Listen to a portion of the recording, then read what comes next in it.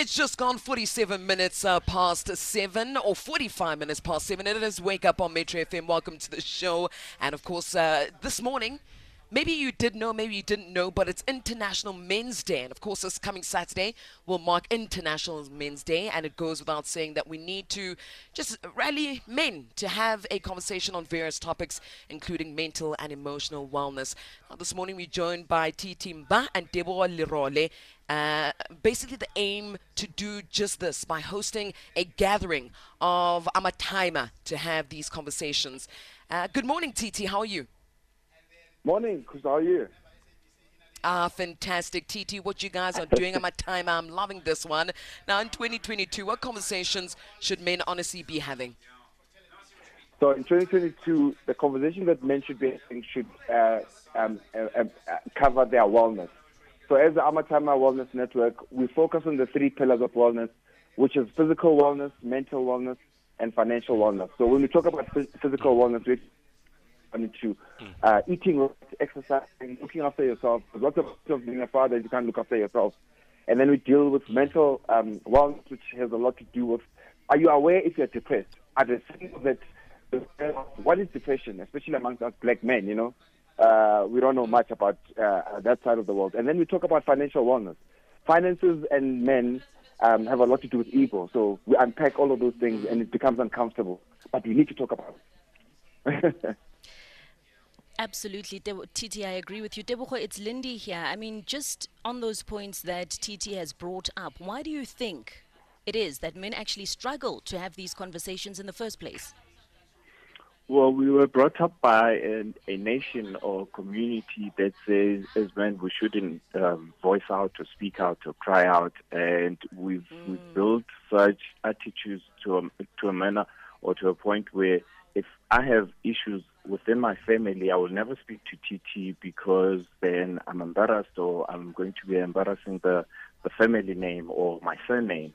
And, we've gotten to a point where societal ills have affected our communities and affected us as men, and we turn a blind eye. Maki doesn't have to look at what's happening next door, and I'm also not bothered with what Maki's going through. So with this gathering, we want to unpack, we want to have conversations, that we've ignored for a very long time. And I mean, one of the topics that's also included is gender-based violence and femicide.